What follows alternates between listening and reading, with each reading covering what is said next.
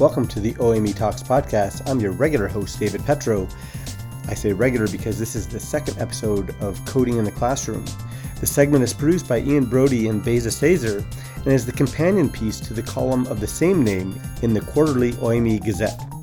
In this episode, Ian interviews Diane Tapillo, who among other things teaches coding for teachers at Ontario Tech University. So let's get right to it. Welcome to the audio version of Coding in the Classroom, our column in the OME Gazette. Beza and I are seeking out teachers across the province of Ontario to talk to them and learn how they are using computational thinking for learning in their classrooms. We're very fortunate today to have Diane Tapillo with us here to talk about how they have been training the coding teachers of the future. So Diane, could you just introduce yourself a little bit for us, please? Diane Tapillo. Computers came into my high school in grade 12, and I took my first programming course then, but never ever touched it again for 20 years until I started teaching it at high school. I had moved in, I wanted a job. They said, could you teach this programming class? And I had been good in that one programming class in high school. I said, sure. And then I started learning how to code. So taught programming computer science in high school for about 15 years. Had lots of questions about math teaching. So I'm also a secondary math teacher, and went and did a master's and a PhD in math, science, and tech education. And this was just graduating, just finishing up as efforts started about bringing coding into the Ontario curriculum started to come up. And so I got excited and started teaching coding for teachers at Ontario Tech University. Great. And so you have like quite a long view of how coding has come to the curriculum, come to Ontario. So can you tell us what it was like just those early high school classes? Well, the high school classes I taught in a very small town in a small high school. And often we had students come into the coding class, the programming class, that didn't really want anything to do with computer science. It's just that was the one elective that was available there. So I got very good at rationalizing why they should learn it. So both the big picture, where you would use it in jobs that aren't in computer science and programming, business, science, thinking that computational thinking in using spreadsheets to calculate data, all of that. But we also talked a lot about problem solving. And for years, students would come back into the school, like students who was working for a music company and would be wiring up all equipment for shows, and that he'd come in and talk about that problem solving process and how good that helped him in what his job, just learning how to approach a problem systematically and thinking about the options, changing one thing at a time, all really good skills that we want to develop in our coding classes. Yeah, that's great. Our math classes where we're teaching coding. Yes. So so how do you see that link and why it's so important for us to have the coding in the elementary and now in the grade 9 math? Well, there's so many reasons. There's the economic reasons, which is one reason the government probably put it in the curriculum. We don't all need to become programmers, but we need to know a little bit about it. We don't all become writers when we learn to write, but we all learn to write to meet a range of jobs. So if we're thinking at a lot of universities were pushing for coding to be in secondary so that they can do activities, they can do labs where they're scouring the internet for data and then analyzing that data. But if we're looking at that elementary curriculum, equity point of view, we have research out there that says if students aren't exposed to coding before they're 14, they barely even think about it. So, Programming jobs are some of the best paying jobs. And even, a lot of jobs that aren't programming jobs, but require a little bit. There's work in the humanities. There all sorts of places require programming now. They're high paying, they're well sought after. So we want to make sure that all students have that exposure to it, that opportunity to learn. and that it's an enjoyable experience.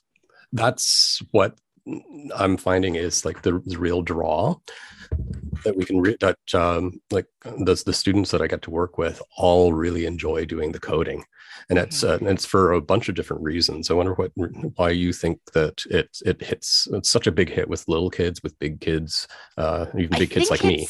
Yeah, well, there's many reasons, and I feel like I have missed so many other points about why to code, but we'll come back to that. We'll get to it. We'll get to it. Yes. So I'm trying to make notes so I don't forget things I want to talk about. So one of the big things with these coding environments that are made for young children, Scratch Junior, Scratch, they're very open. Kids can be creative. They can create their stories, and they have so much more control over that story because of coding than they do in something like something that makes those little podcasts or those little cartoon scripts. I can't think of the name, and that is My Learning Disability. So they have that control, and they have choice. If we set this up right, we have that low floors, high ceilings, and wide walls that the idea started with Seymour Papert and then built with George Gadenitis to the wide walls.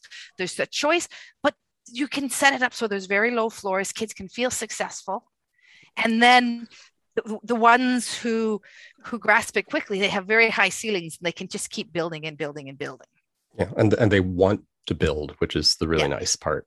Yeah. And I know, Ian, you and I have had conversations before about sometimes it's the students that, you least expect, the ones that maybe aren't as engaged in school, that engage in coding. Yes. Yeah. I think it's because they get the instant feedback. Yes. From like, you click run and you get to see if it worked. Yes. And if it doesn't, it's not a big deal. You just have to go back and fix it. So it's, and how do they learn if they're, at Ontario Tech, we are trying to balance, those students, those teacher candidates that are, they want to just go play. Yes. And then there's ones that need a little bit more scaffolding because they're a little bit nervous. And how do we balance those two? First, I got a new first activity for Scratch. Oh, okay.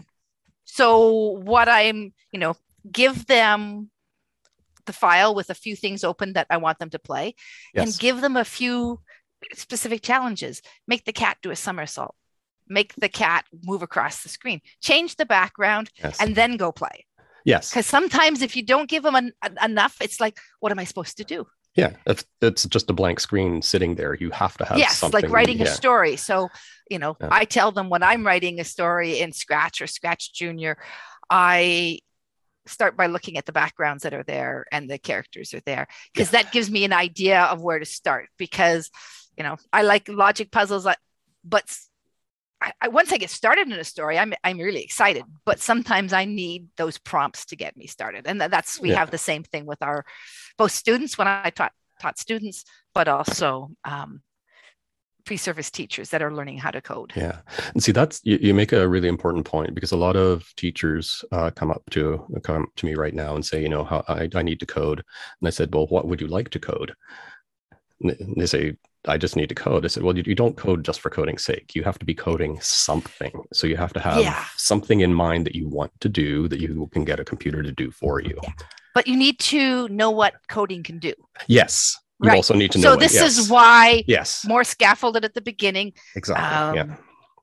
So, giving them small challenges, they figure out they can do it. They start being inspired. What else could I do? Yes. Yeah. So, and the other big thing is the social element of these coding environments today. Yes. That, sharing their computers with the people beside them if we're face to face, walking around the room, the sneaker share, right? Where they walk around, they see different people's ideas, and then they think, oh, how did you do that? So different students become experts in the class, sometimes with tools I didn't even know existed. Online, we've done it in breakout rooms so that they're seeing and being inspired. So much like you share writing to inspire each other, we can do that within the coding. we need to be careful at the beginning because, someone may be really, really proud of their getting the cat to move across the screen. Yes. And then they see someone that's been coding for 2 years, have the cats doing somersaults and changing back rooms. So we don't want to, we want to celebrate all efforts. So we got to be careful how we share at the beginning. Yes. But like I said, that low floors, high ceilings, and wide walls is so engaging. It helps people feel successful, and we just need to help them see things they can do, because if you don't know tools exist, you don't even know that you can use them. That's correct. So one of the things that we're trying to do is provide those beginning activities to still allow people to play, still allow to explore, but gives them some ideas what they want to do. Yeah. So this whole idea of having starter code is really, really a good one. So that way, so some people will just go into the blank screen. Yes, I know what I want to do. I want to be able to do X, but you can, but we can do a little bit of the thinking for them and give them like some of the blocks to help them start out, or, give them a code that does one thing, but we want them to change it into something else. Yes. Just to follow up on that starter code, just tying it into the curriculum, the read and alter code is often a really good place to start. Yes. It's easier to read and alter than it is to create from scratch. Yes. And it's understood in the coding community that you can do that. Yes. So professionally, I'm trying to think how many millions of lines of code are in something like Microsoft Word now. They don't go and rewrite it from scratch every time. No. They rewrite subprograms. They rewrite libraries. Yes. And then, so parts of it get changed at a time. It helps with the testing and all of those things. Yeah. So that's the idea of, one way to learn is to do the little trio of use, edit, create. Yeah. So after you've used something, you figure out how it works, you read it, you alter it, you start editing it, make it do things for you. And then you get the idea later, is like that you've got that idea later for when you might need it. With the use, edit, create cycle, when we're giving code. So at the beginning, just even a few blocks.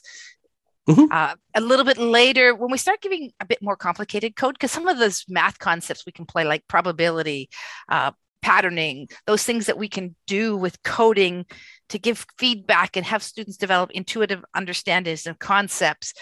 If we give them too long of code, it's challenging to start with. So one of the things I liken it to, going from picture books to War and Peace. We've got to be careful. Yes. So a couple of the activities that we've been doing in my class is in small groups of reading the code and commenting it, putting comments in there, or even a printout of the code and writing down what things do. So if that is the first stage before using, the group helps them understand the code. And even if they know what every block does individually, it's still that bit harder to put all the pieces together. Yes, because sometimes the blocks will change the further on blocks because of yes. And again, it's just the sheer amount of reading. Yes. And again, things that are obvious to me, because I've been doing this now for 20 some years, are not obvious to my students. Yes, that's absolutely true. Yeah.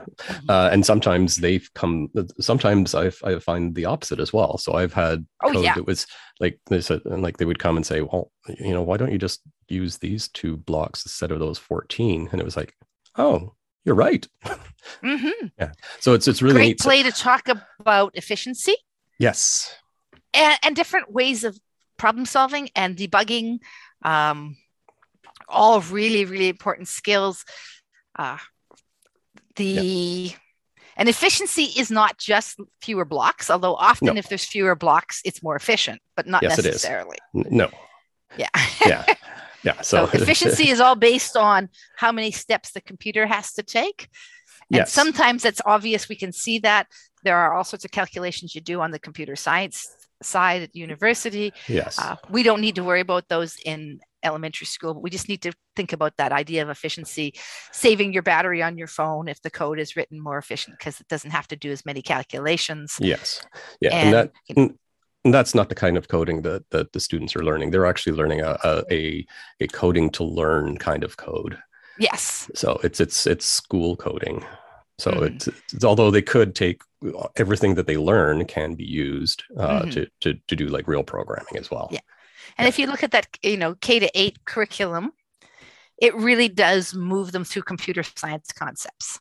Yes. So by the time they're finished grade 8, they hopefully have a sense of those basic computer science concepts that if they just choose and hopefully motivated to take some more computer science at the high school level, yes, and build their skills and continue, yes, to so in that way they become computationally literate as well. Yes. So they know that like programs can only do so many things. So they might not trust an AI quite as much as other people might, because they know how they're made. Mm-hmm. Yes. Which is it'll be interesting. I fully expect that coding will show up in other curriculums as they are updated, and it'll be interesting to see if conversations of AI come up anywhere, because that's such an important consideration. Yes, it is. To know what they can do, to know how they were tested and what their limitations are. Yes, yeah, and what are the assumptions that go into creating this model of an intelligence? Yes. Oh, just so many things to talk about.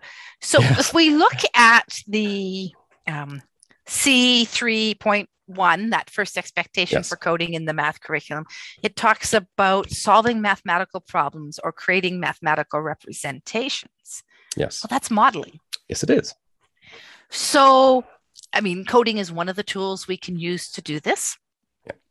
I know I often will, and I know, Ian, you have the same thing, start with the code for flipping a dice. Yes. Flipping a coin. Sure. Yeah.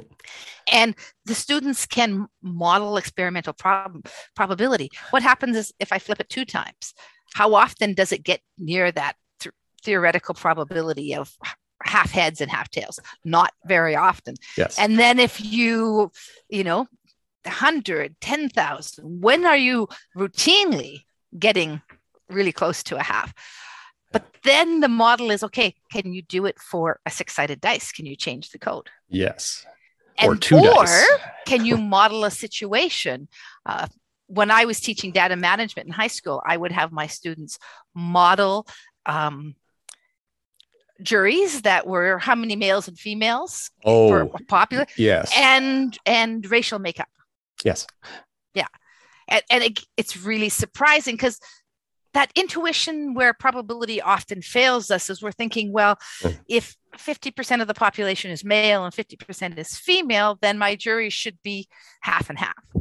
But when we start doing it, testing it with computers and, doesn't happen all the time in the probability world, they can start to see, well, there's a range that is still considered normal. And then at what point do we think this is so abnormal that we're going to say it's wrong? Yes. So we're setting up the stage for statistical tests, yes, building that intuitive understanding of statistical tests. And when you can do something, like when you can run those trials like 10,000 times and you see what the results are, it's really surprising. And I'm not going to tell anybody what it is, because I want them to go out and try and code that for themselves. Even just flipping a coin, it's Ian, I'm going to ask you to share the website for teachers that we've created. Oh, yeah, absolutely. Ontario Tech. Yes. Put it in the bottom of the article. So we've created a website for teachers learning to teach coding that has, some recommendations about the where to start, some little activities to get you started. It's trying to do micro lessons and play, with some samples there so you can see what it looks like, activities you could take in and do with your classes. Yes. But again, trying to lower the learning curve, because there's so many choices out there. We're in that website. We've selected where we think where the best places are to start. We're finding with our pre-service teachers, so that they can focus on the computational thinking and not worry so much about the coding. Focus on the connections to the math, yes. and not get bogged down in all the possibilities. Yes, I know. It's a fabulous website, and everybody should go to it. Absolutely. It's got everything you could possibly want or need. Diane has definitely anticipated what you might need to start yourself off on coding. So I really encourage it. And we'll put a link in the notes, and we'll put a link into the article as well. Sometimes in coding, something's not working. Yes. And you don't know, you can't figure out, the logic seems good. Often deleting it, coming back, like deleting that section of code that's not working, typing it in again, pulling the blocks in again, it works. Yes. And it happens once or twice a year that nobody can see why it's not working. We think we put the exact same thing there, and now it works. Yeah. So again, it's, technology is wonderful, but it does have its quirks. Yeah, and that's one of the things that I know you like to use in your classroom too, is that aspect of debugging. Yes. As and using debugging to actually teach as opposed to just to fix. Well, it's hard when you're creating your own projects to run across common problems. You don't necessarily run across them. And sometimes so how do we set it up that students are learning to problem solve? We, as teachers, when I started teaching programming in secondary, I had students that knew more about programming than I did. They knew more about and we had to memorize all the code, the syntax and everything at that time. But I could always help them problem solve. So how do we do that? So one thing I started doing is creating activities, and creative computing has some great debugging activities that start with common things that go wrong. Like you have two different characters, one is running, the other one's not. Yeah. Well, did you put code on that second one? Because each sprite in something like Scratch or Scratch Junior needs its own code. Does it have something that's going to make it start? And is it click on the green flag, which is common in Scratch Junior and Scratch? So those type of things, that the creative computing has some of those activities that help people go through it. Scratch Ed now has a website on debugging with a lot of strategies. We talk about those strategies. Some that aren't in a lot of the any materials I've seen yet is the idea of how do we have to find where the problem is. Yes. So often I will put, if it was text-based coding, I'd put a print statement, and then I just move it through the program until I find where it wasn't getting to the print statement. In Scratch or Scratch Junior, you just basically say a say button, and then it's saying saved, and it's a say, like a looks, under looks, a button.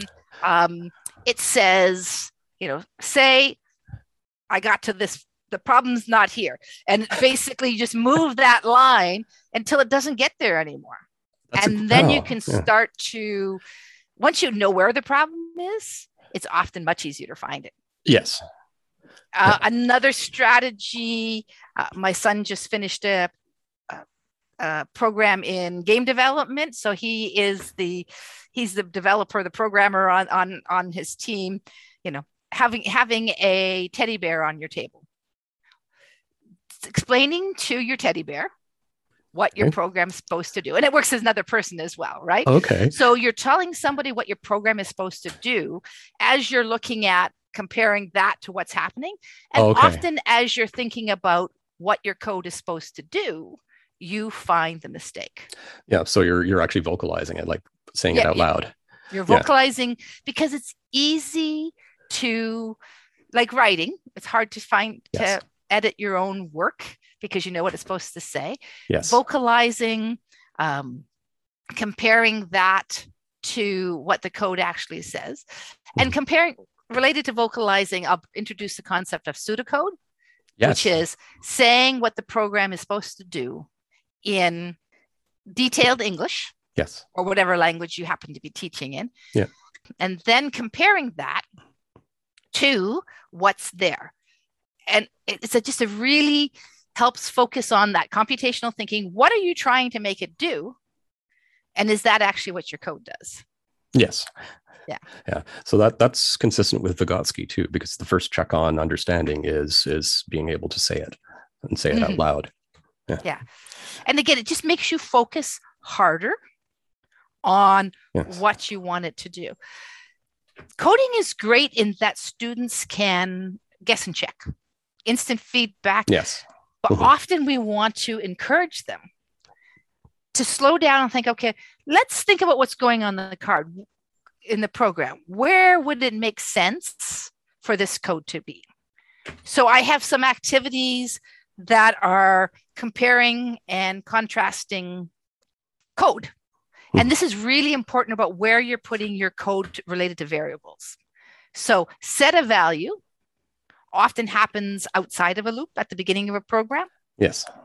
Often, not always. Nope. The change of value often happens within a loop or an if statement. Yes.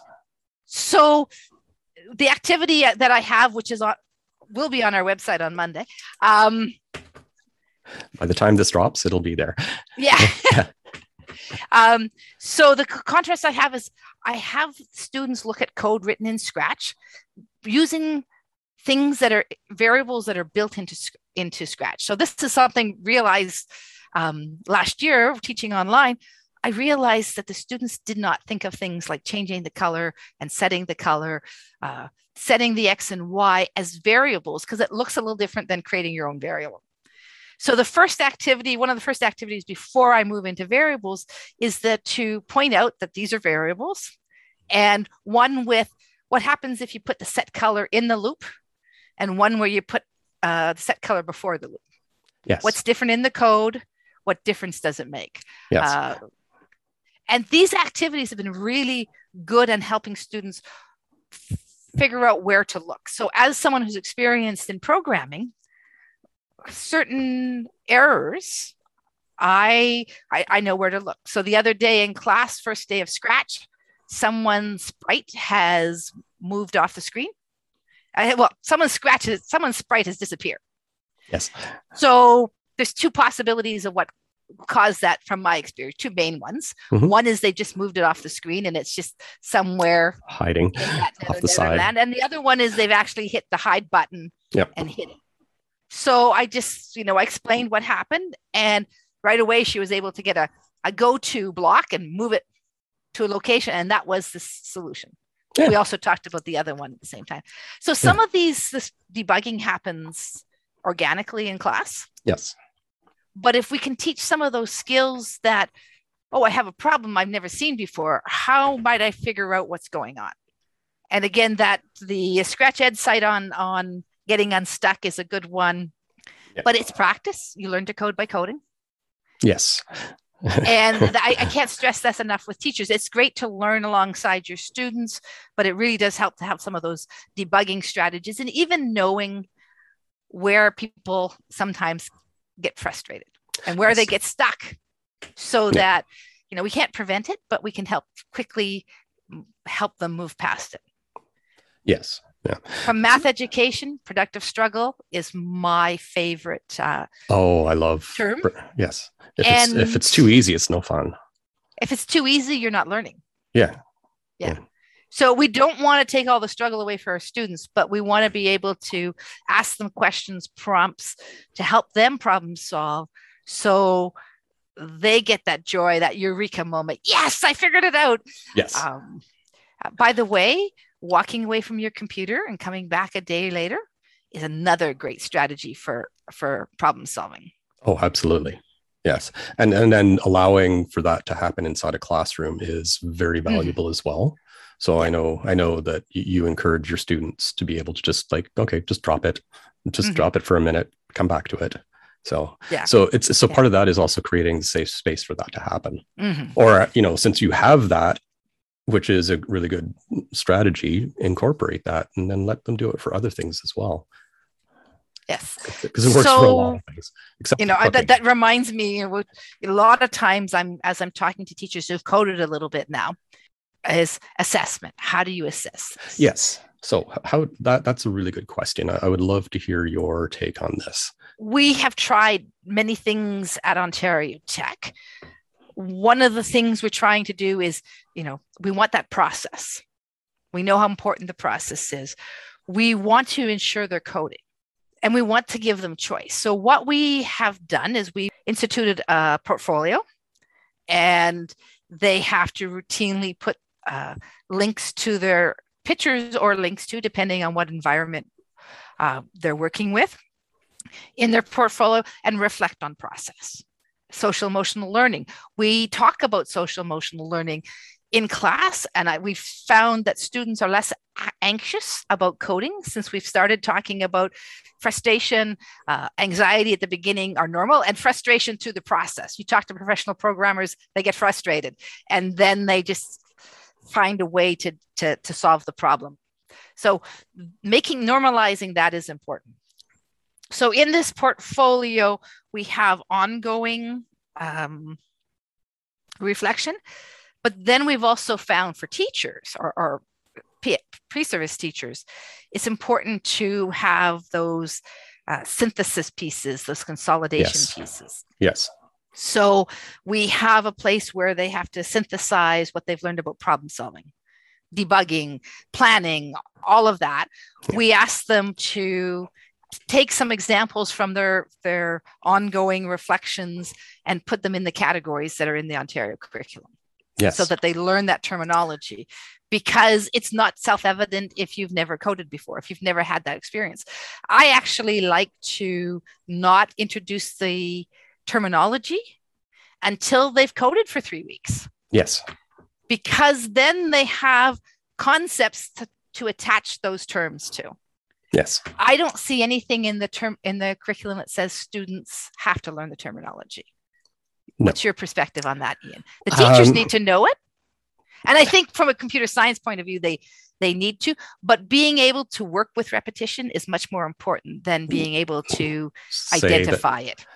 I think define it. Yeah. Although I guess in the read and alter, it might be in there, but because you're going to know what it does. Mm-hmm. So that's a really good point. Like, because they if you can do it and you can put it into a program, you know it.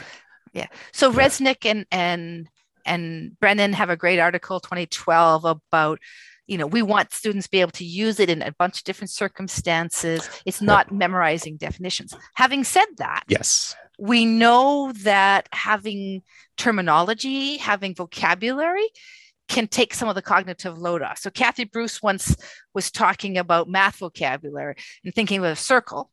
Yes. We were doing math for young children. I was part of that project, and some kids could compose and decompose with shapes and didn't know their names. And the conversation was, multiple experiences with circles. But then once they learn the name, that name then represents is connected with a whole bunch of properties that we no longer have to deal with separately. So by learning the name, the vocabulary at some point, never the priority when we're starting to code, but learning the name of repetition, conditional, that then encompasses a lot of properties that then let us deal with those concepts, talk about those concepts in a more efficient way. I'm going to use efficient, not in the computer programming things, but it allows us to deal with it more effectively because it lessens the cognitive load on our brain.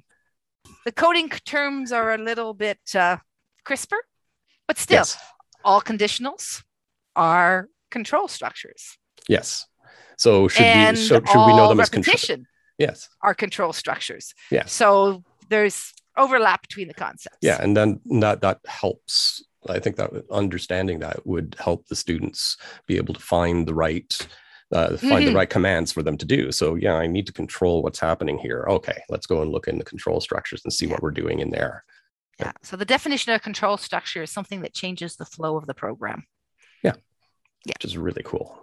Okay. So Diane, I know that you and your job at Ontario Tech are doing a lot of outreach and doing a lot of things for teachers. So could you run through a couple of the things that you're doing? Well, right now we're doing some work for Durham District where we're bringing in groups of teachers online, and we're taking them through scaffolded challenges, still thinking, still focused on creativity and what do you want to do, but enough scaffolding to get them started. And we have, each group has 5 or 6 of our previous students that are amazing, so that you can go into online groups and get your problem solved right away. If you don't have that kind of support, get a coding buddy, so that you can, when you get stuck talking to someone, you'll know things they don't know. It's also that pressure to keep yourself coding and learning. So we have those activities starting October 26th to December 7th.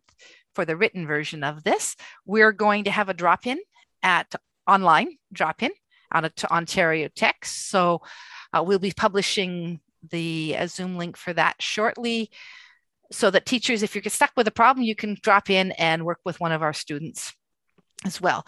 Our continuous learning department at Ontario Tech runs a course.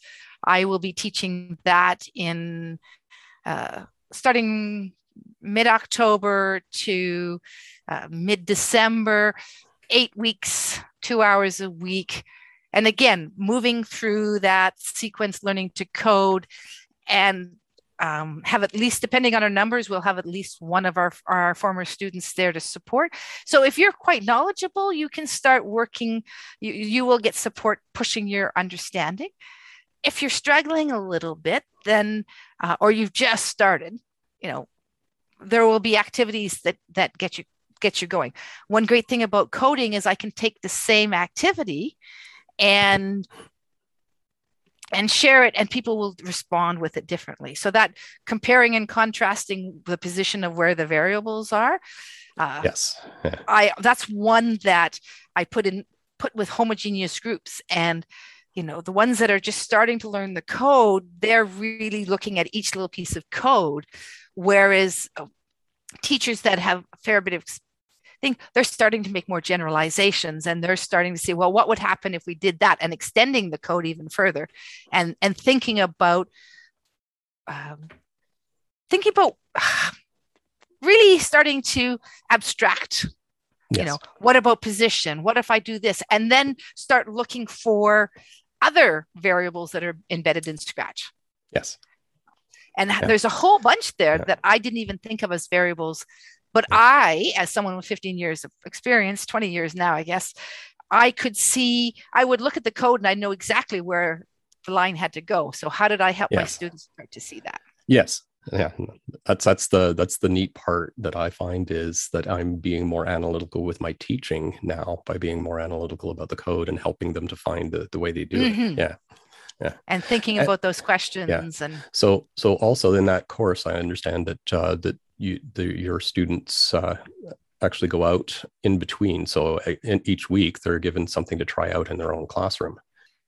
Yes, in that course we do. We encourage them, and of course, last year was COVID. It wasn't always possible. No. But the more you code, the better you get, and give them questions to, how about you try this task with your students? What do they do? Or sometimes they'll do a completely different task. And depending where the students are in the learning curve, and where the teachers are in their comfort zone, taking the activity from the starter code that I've given them and adjusting it a little bit, maybe more scaffolding, maybe less scaffolding, so that their students can be successful, but still have that thinking process. So when we were talking about why coding is in the curriculum, the one big thing here, I have big letters on my paper that I didn't talk about. Yes. For me, coding is about learning to think. If you look at the code.org site and, the promotional materials, it's learning to think. There's a quote in a slideshow that we have that, learning to code is the closest thing to a superpower that can be taught. Yeah. Yeah. Because you can do so much, with it. I can see the picture of the guy standing there with his I think it's going to say it's a girl standing there with the cape flowing behind her. Oh, yes. Yeah. So this idea about thinking, this idea about learning how to think and becoming more precise about your thinking. But I don't want to negate the creativity. There's a lot of critical thinking here. There's a lot of logic in coding. Yeah. I just got an email from a student this morning. It says, logic can only take you from A to B, but imagination can take you anywhere. And that's by Albert Einstein. Yes. Yeah, that's a really great quote. Mm-hmm. Yeah. And I know you do something rather interesting to help that along with your students. So, and it's in how you, like their journals, I know you give them like feedback regularly. Yeah. But you also do something really, well, it's not controversial to me, but it might be controversial to other people. You want to talk about your grading system? So we use ungrading. So basically the students, they get feedback to start with, but as they move along, as they learn more about the expectations and what's expected of them, at the end, they are just proposing a grade and justifying it. Yes. And it has worked out really, really well that they started to take ownership. So what they're doing is more about their learning. They can talk about their learning. The whole portfolio assignment allows them to focus on their learning, not trying to keep up with a teacher-made schedule. And I have often many students say that that is what allowed them to be successful when they were just beginning and so scared and nervous and couldn't figure out what to do. That starting where they were and being able to move forward and covering everything that's in that elementary curriculum by the end of the course, but they needed more time at the beginning to get there. So they propose the mark and justify it. Most of them are pretty bang on by the end of the course because they've had feedback. Yes. There's a few that say I won an A+ because I won an A+. Well, that doesn't cut it. Yeah. So and then there's often some that see everything they still have to learn and are judging themselves too harshly for a beginning course. But the ungrading has been very successful for this course, and I'm trying to pull it into other courses now.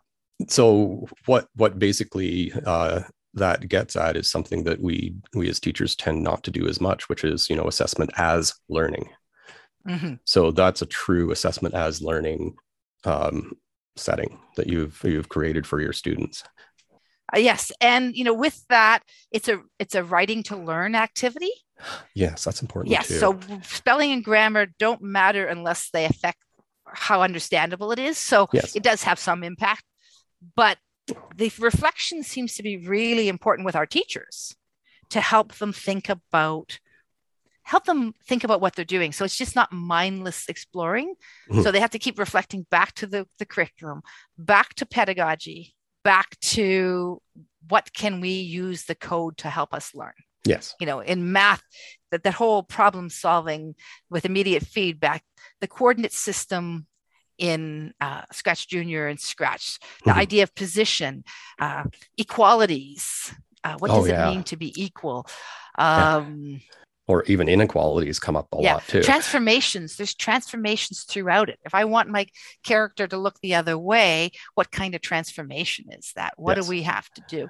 So all of that's intuitive. And then we want to connect that. We can use coding to explore these concepts. And we can also connect the stuff that's going in the background, because even to tell a story in Scratch or Scratch Junior, you have to be thinking about position. You have to be thinking about magnitude. You have to be thinking about, transformations. Where do I want him to get? If I want him to be smaller at the back of the screen, when he moves up, I really want him to look like he's moving depth into the screen. So all of these intuitive understandings that are so important for formal mathematics. Oh, absolutely. And I'm afraid I quote you a lot to beginning teachers and to in-service teachers as well, saying like, yes, they may be coding a game, but don't worry, the math will come out. Mm-hmm. Be patient. Yes. It's always in there. Yeah. And there's some really good research coming out now about the math that's being learned in coding. Mm-hmm. Sometimes, but as teachers, we also want to help students see it. Yes. As our pre-service teachers start coding, they don't always see the math to start with, even though I'm seeing it everywhere. Great activity we did 2 weeks ago in my class is the pre-service teachers in small groups generated lists of all the math they had used. And they're basically going, whoa, I didn't see that. I didn't see that. But again, so us as teachers, we have to help our students see what that math is. Yeah. And again, when we go to talk about the, 4-quadrant coordinate system. Yes. Remember in Scratch? That's what it is. Yeah. And students develop such great intuitive understandings of coordinates.